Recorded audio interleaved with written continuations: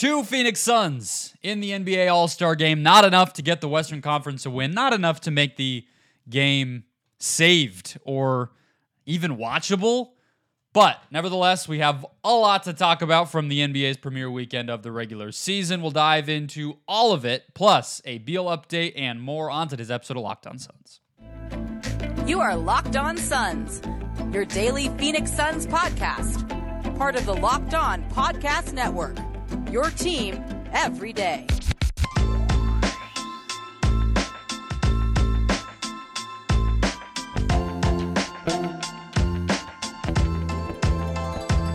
We are back. This is Locked On Phoenix Suns. We are part of the Locked On Podcast Network. I'm your host, Brendan Clean, a credentialed media member covering the Suns for the past 7 seasons, a writer at Suns.com, and the host of the Just Basketball Show, wherever you get your podcasts. A big thank you for making Locked On Suns your first listen here on this Sunday night, Monday morning, post-game after a 211-186 win by the Eastern Conference in the NBA All-Star Game. I'm shrugging, and you can hear my incredulousness as I say that. But wherever you are, whenever you are finding us, thank you for being here. Hit follow or subscribe on your favorite podcast platform. We are free everywhere and available everywhere, including YouTube. So just hit that button. Get a new show in your feed Monday through Friday all season long. Become an everydayer.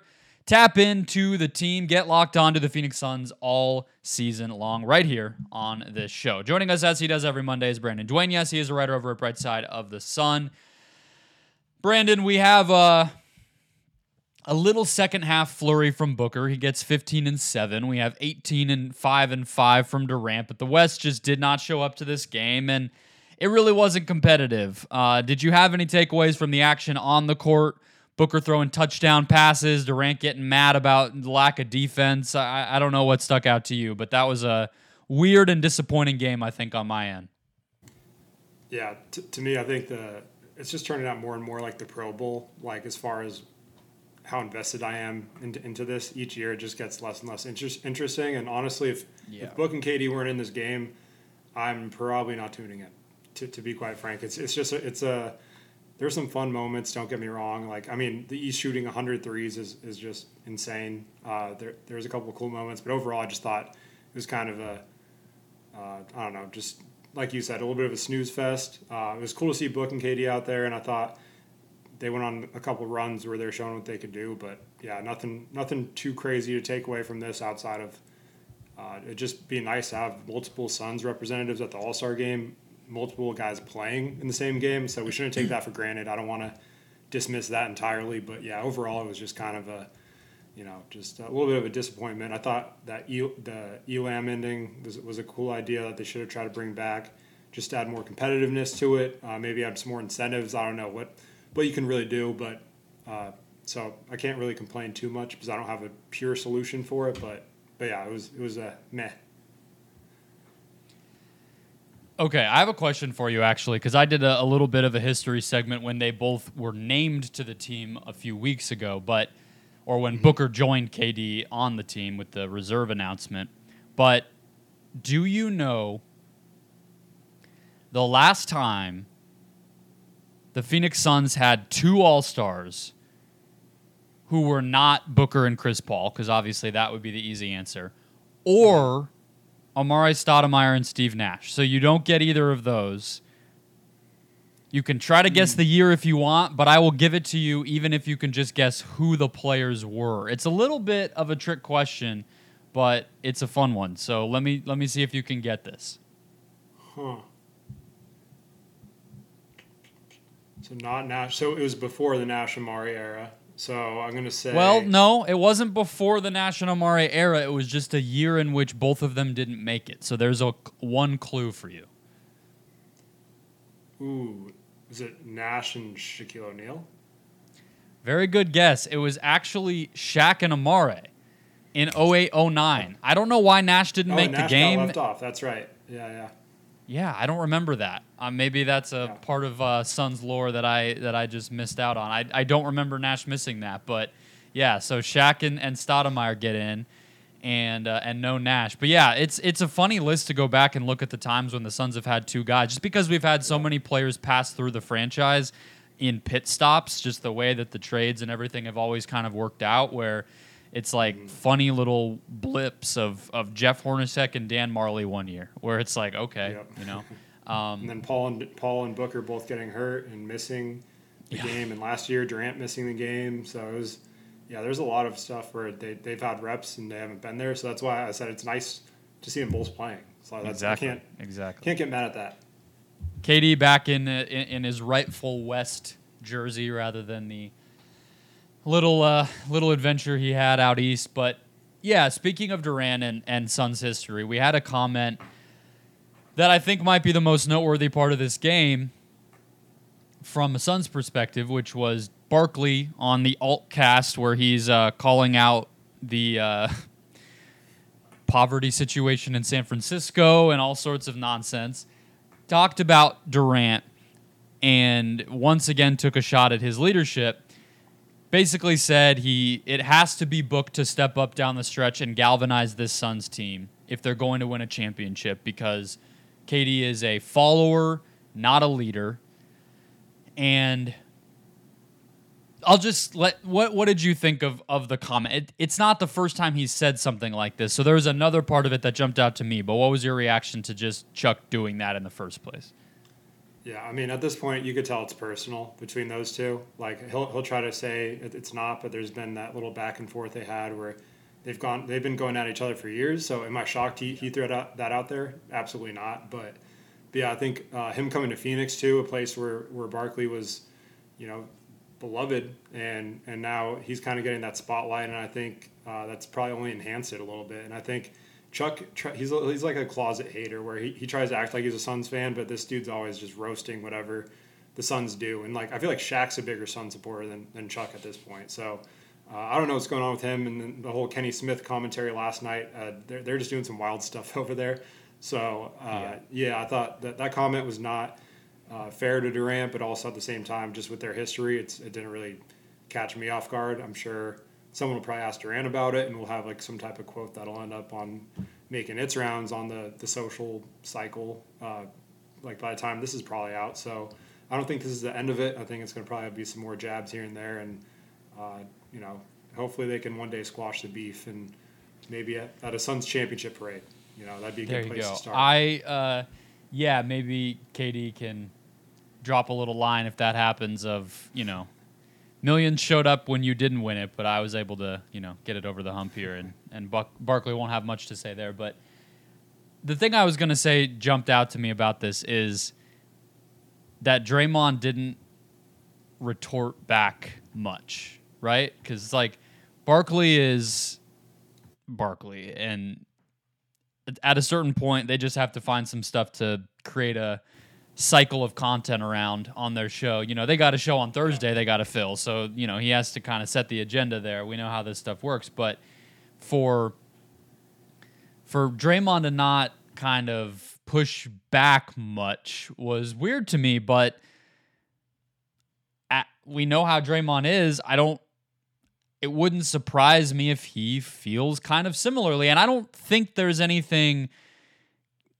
I get Suns fans being upset that Chuck would say something like that out of nowhere, right? It just wasn't called for. But the Draymond not responding thing leads me to believe that maybe he kind of agrees. And I guess where I come down on this whole thing is I don't know why that's a problem. I haven't read I personally, I wasn't, alive in 1992, but I haven't read the book about the greatness of Charles Barkley's leadership skills. I might have missed it, but it's like that doesn't have to be part of the resume of a great player. You don't have to be yelling in guys' faces and punching Steve Kerr out in a practice like Michael Jordan did, or bullying Pau Gasol into being a winner like Kobe did, or whatever, in order to be an awesome athlete. Like I guess I don't have an issue with it, no matter how true or not true it is. Yeah, and I think there's different ways to lead too, and I think Durant's more of just a lead by example kind of guy. He doesn't like the spotlight, and honestly, Steph is kind of the same way, and that's why I think him being loyal and staying in one place probably gets him off of that conversation. But there's a lot of greats that have had that same mentality where they're not really They can be demanding at times of their teammates for sure, but they're not extreme vocal leaders. And that's so I agree. I don't think it's a huge deal for Durant not to be an in-your-face type of guy, but I think he's shown multiple times when the stage is brightest that he shows up, and he's had some monstrous games in the playoffs. So I think that's where the whole leadership thing, like who cares? Like, is this guy going to help us win? Yes. Okay. Thank you. Next. Like, I don't really care how it's like all the rest of it's just like content, like you said. And the Draymond thing, it's not like he's on the best of terms with the Suns right now. So I'm sure he probably had some stuff he was probably trying to hold back, if anything. So it's not exactly like, the whole Nurkic thing, them beefing on Twitter. Him coming to the Suns' defense, not something I was going to expect at all, even if Durant's involved. Nah, that's fair. I mean, I guess it's just sort of, they Katie and Draymond try to pretend like they're good now. So I guess it's like if you're good, you'd think you would say something. But I guess to me, you're right. I guess that's a good way to put it is like, honestly, I will say Katie has been more vocal, and I think some of the body language stuff that we were all talking about, like November, December, I think now that they're winning, a lot of that we call that leadership. Before it's bad body language, now it's leadership when you win, right? And I think he's been much more vocal on the court, at least, than I ever would have thought. So I'll give him a lot of credit for that. And it's a lazy thing to have to to dial everything down to, in my opinion, too, right? It's like if you don't have anything to say about their defense, which is probably to me what needs to improve, not their leadership. You just make it about leadership, right? Because that's easier to comment on. It's more personal. There's something to get under somebody's skin with, whereas the real issues are a little less sexy. And, it's like, tell me who was the vocal leader on Denver's team last year. Tell me who was the vocal leader on the Bucks the year before that, or 2 years before that, right? It's like, that's not a prerequisite for all this, but we've given it too much time considering we just said it was kind of nonsense. So let's move on to Bradley Beal, who appears to be ready to go for Thursday. Reset his nose, recovering from the hamstring.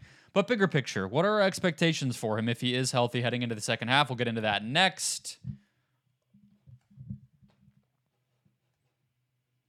First, today's show brought to you by Grammarly. Grammarly is your AI writing partner to help you communicate more effectively and efficiently so you can make a bigger impact at work. There's a lot of people. I mean, I write for a living. Brandon is in a similar field. Maybe not the most intimidating to us, although it's never like the easiest thing in the world to communicate effectively and not worry about typos and all that type of stuff. But there's a lot of people who do not do it, and I know it can be very, very nerve-wracking. Grammarly gets the job done for you. Better writing means a stronger impact. 96% of Grammarly users report that Grammarly helps them craft more impactful writing. By understanding your writing in context, Grammarly then provides relevant suggestions personalized to you. Their tone suggestions help you navigate even the most difficult work conversations, something like maybe letting somebody go, maybe giving constructive feedback, maybe something like an announcement of some not so good news, whatever the case may be. Make a bigger impact at work with Grammarly. Sign up, download for free at Grammarly.com/podcast. That's Grammarly.com/podcast. Easier said, done.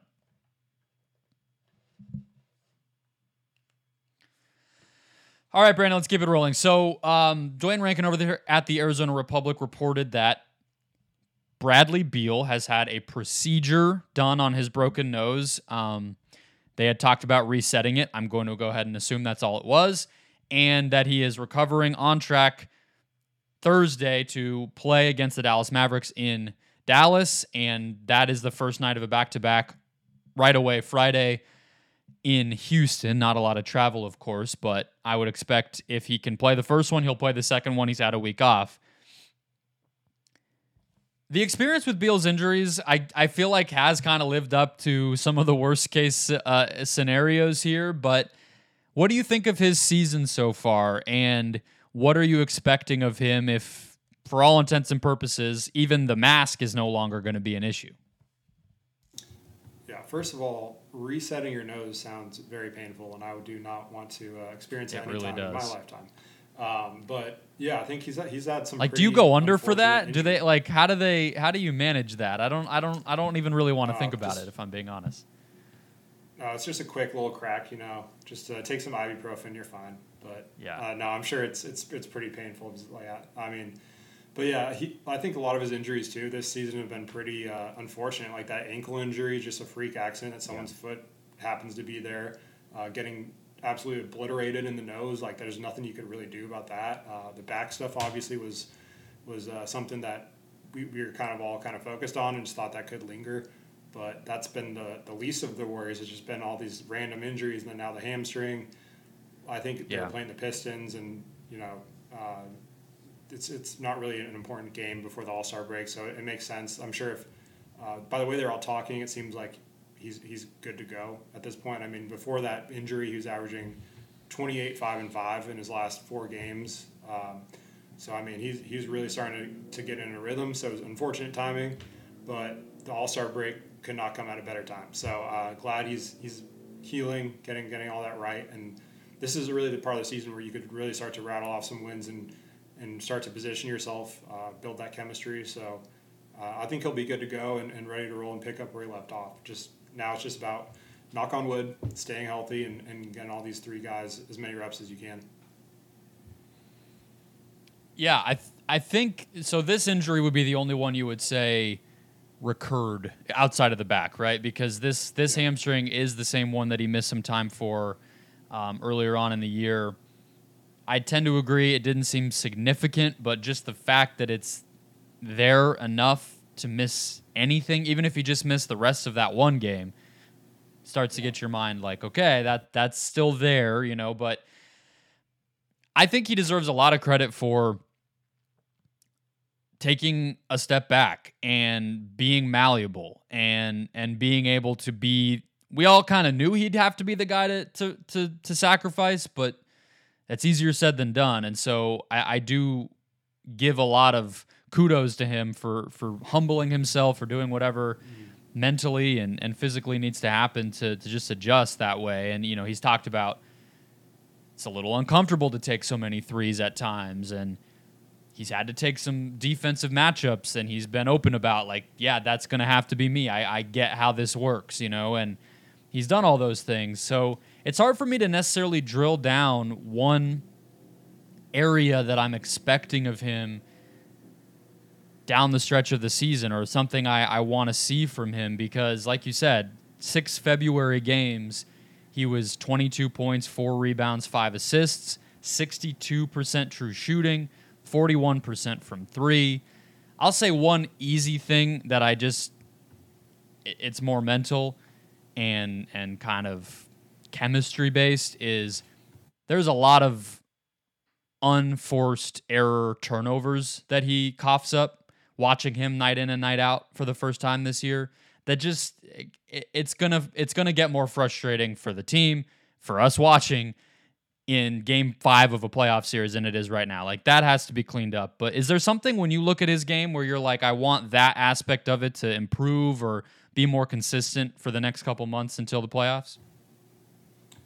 Honestly, there's just shooting more threes. Like it's a different role for him. So he's it's similar to it'd be like asking Booker to sacrifice and play more of an off-ball role where I feel like he's really rhythm-based. Like he likes to attack the rim, get to his mid-range and kind of not be ball dominant, but very involved in the offense. So to ask him to not completely, but at times completely shift what he's doing, it's a lot to take on. And I think he's taking it great. Like as far as his body language, there could be 6 or 7 possessions in a row where maybe he doesn't even touch the ball offensively, and he's not slouching, he's not pouting, he's still running hard, playing hard defensively, and he's taking advantage of the moments he's getting. So I think as a teammate, that's the most important thing. I think if this big 3 is going to work, it's going to be with him probably sacrificing the most as far as just usage and offensive workload, which to me that's encouraging. But yeah, I think just forming better synergy and playing outside of his comfort zone more comfortably, that's something that's just going to happen over time. So I think with him, Book, and Katie all figuring out the whole no point guard thing, we've seen a lot of turnovers that just feel kind of frustrating, like you said, which come playoff time could kill them. That's really the only thing that stands out. Defensively, I think he's been awesome. Like he's exceeded expectations, I think, for most Suns fans. Obviously, he's not like some shutdown defender, but he's a lot stronger. And when he's engaged, like I think he's really proven some people wrong on that end. So as long as he keeps it up on that end, like I really have nothing else outside of just like you said, just cleaning up some of his turnovers and little things. Yeah, I think I'm a little lower on his defense than you seem to be, but I would just say like the fact that they've now gotten Royce O'Neal to me and that they got Grayson Allen and that he's fine. I think that puts less of a spotlight, or it makes it less necessary for Beal to be consistently great on defense, so that helps. But yeah, I mean, there have definitely been some individual matchups that have impressed me, that have surprised me. Guarding Zion in that Pelicans game, which I still think is one of their better wins of the season, and moments where he's forced some turnovers or gotten in passing lanes. Like I think he's a good enough team defender and somebody where in a switch situation can guard up better. Those two things I think have fared better than I thought, but he still doesn't really get through screens. If you're asking him to guard point of attack against a real threat, I don't think that's going to go well. But there's only so much you can ask, right? He is who he is. So, yeah, I guess to me it's just, can we see those huge scoring nights, not more consistently, I guess, but just can those continue against tougher competition? Is he good for one or two 35-plus point games in each playoff series? Because if that's the case, I mean, their offense has been basically neck and neck with the Clippers for the best in the NBA since they got healthy. So even with the inconsistencies, quote unquote, that we might say about Beal, they've been pretty much unguardable anyway. So you're talking about can he take them from unguardable to almost an automatic win once or twice in a series, and that really starts to add up. I think that's kind of it for me, but that's not really in the regular season. That's more of a down-the-line type of thing. So, yeah, maybe I just default to, hey, let's see the chemistry click better. Let's see it just look more fluid and easy than it does right now, and that would probably lead to those bigger nights. Let's close out the show looking at Devin Booker's signature sneaker release. The first batch of book ones going on sale, selling out within minutes, including more quickly than a Jordan release, which is pretty cool, and some fun stuff we saw around Indianapolis this weekend as Book really celebrated the release. We'll get to that all next.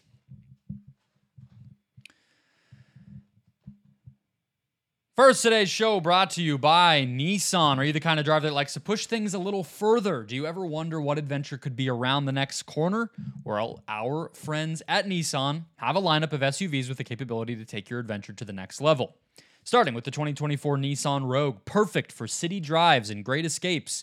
Class-exclusive Google built in is your always updating assistant to call on for almost anything. Gone are the days of connecting your phone and messing with layers of attachment and everything else. Google Assistant, Google Maps, and Google Play Store are built right into the 12.3-inch HD touchscreen infotainment system. The 2024 Rogue is the perfect mid-size crossover for your next adventure. In addition, the 2024 Nissan Pathfinder has room up to 8, an expansive cargo capacity, and advanced 4x4 capability. With 284 horsepower and up to 6,000 pounds towing, when adventure calls, the Pathfinder is there to answer. Take the Nissan Rogue, Nissan Pathfinder, or Nissan Armada and go find your next big adventure. Shop NissanUSA.com. All right, Brandon, let's close out the show. So, Book released the first colorway, the first release of his Book One sneaker this past weekend. And not only that, they sold out in hours. He also did a few things with Instagram Lives and whatnot where he was able to hide some stuff or string it up over not a literal phone line, but some little area, and kids and fans were able to go get them. And he did the 1995 All-Star Game throwback colorway for the All-Star practice. What was your favorite element of how Nike and him were able to kind of collaborate to use this weekend as the launching point for what I think some people have been a little frustrated with in this whole release process. Yeah, there's a lot of like cool little things I thought they did, like the whole library thing, just as the backdrop for that first commercial, and then, like you said, the 1995 All-Star Game in Phoenix, paying homage to that is cool. Like Book's always been paying homage to like the people before him, and I think just how much he's embraced like former Suns legends has been awesome. And that's not anything new. Like he's been doing that since he was a rookie. So I think it was a really cool touch to add that, and then also, like you said, leaving the pair of shoes in a random alley for some fan to go grab. I'm sure there's probably hundreds of people trying to fight for that. But yeah, I thought there was some cool stuff, but also like, yeah, the frustration of it getting sold out in minutes, and a lot of people that couldn't get it, and some of the color options. Like I know, like people have to understand one thing, and like Book was frustrated about some of it too, is like it's outside of his control with a lot of this stuff. It's just not really how it works. Like you can't, but I think the fact that it sold out as fast as it did is a good start, and I think it's going to show that the demand is 100% there. Let's get some more colors, let's get some more options in stock, and just keep this thing rolling, because I think there's something cooking here, and I know there's a lot of frustration with my Twitter feed was either people saying, like I'd say like 1 out of every like 10 people saying that either they got them, or the other 9 saying, they're pissed off because it was sold out. So yeah, it's outside of his control, and he's voiced his frustration, so just relax a little bit. Yeah, I mean, it's all out of his control, but I mean, I think the marketing stuff and the timing and the communication of all of it, it is out of his control. I think it's a little more reasonable to get frustrated by, because it's not always that way. Yeah. The selling out is always that way, right? So it's like, at that point, you're kind of just getting mad at like sneaker culture and stuff, and it's like, well, it is what it is. What are you really gonna? You want him to sell worse, because then he'll get less money, and you're not supporting your favorite player as well. So okay, it kind of is the nature, supply and demand, scarcity, all those good economic things, but. This might sound over the top or like forced a little bit, but it's really not. And I was thinking about it before the game sucked tonight, before we talked in the first segment. But it is similar to me, the way that he's releasing this and the care that he's taking with it, to what I think people are wanting with the dunk contest and the All-Star game and everything else. And, Jaylen Brown doing the dunk contest this year kind of spoke to some of that. It does just kind of take caring at this point. Like, you got to just decide it matters with some of these things. These guys are filthy rich in a way that they've never been. Book doesn't even need a signature shoe to have his family taken care of for generations, right? Like, it's a perk. It's nice. It lasts longer than your NBA career lasts. Like, I'm not saying it's nothing. I'm not downplaying the achievement of it.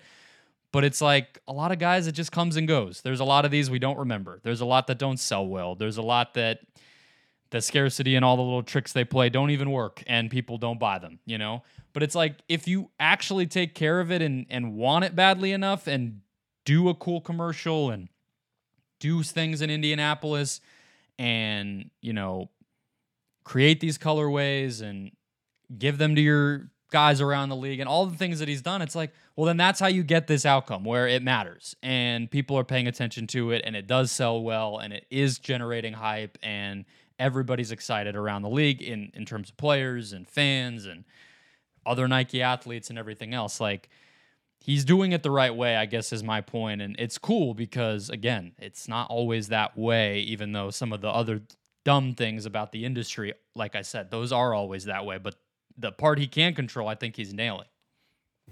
That's a great observation. Like, I think a lot of, and look, I'm not going to blame him for doing it, but there's dudes that will just go get your money, like it's fine, but they're just kind of like, they'll show up for a commercial shoot and then never kind of get involved in it again. Like, they'll just let the marketing department do their thing. It's just more like out of sight, out of mind. It just adds to their checklist of things to do. But you could tell that there are like the select individuals who really do care about the product, the fans, the legacy it leaves behind. So I think we've seen that from Book, and that's authentic. Like, you can't fake that. So I think not everyone does, like you said. So I think it's cool to see how much he cares. But yeah, at this point, I think fans just gotta be patient and kind of let the whole process play out, which I know we live in instant gratification society right now, so their patience does not exist, but I think this is just the beginning of something super special, and I'm excited. I didn't get one when it was released. I didn't even try because I knew it was going to be sold out. I'll probably just wait for a colorway that's a little more, my style, I would say, like before I go in on it, but Yeah, but you're right. I mean, look, it's like, if it goes well, Katie's at 16, so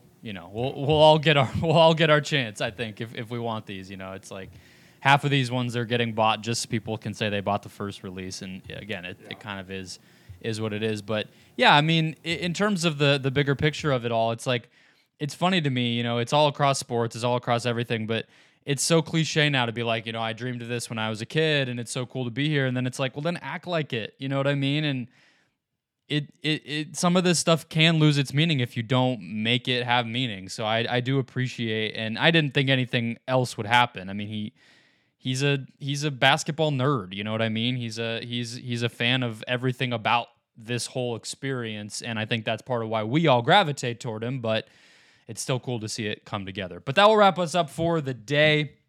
More to come this week. No games until Thursday, but more content on the way. Hoping to have Stephen Perjone from PHNX and Bright Side of the Sun on the show. He was in Indianapolis. I haven't even asked him that yet, so I don't think he listens, but if he does, that's kind of a weird way for the invite to be thrown out there. Either way, hope to book him and get some more Suns chatter as we get ready for the second half of the season. So hit follow or subscribe wherever you are finding our show, and I will catch you along the way.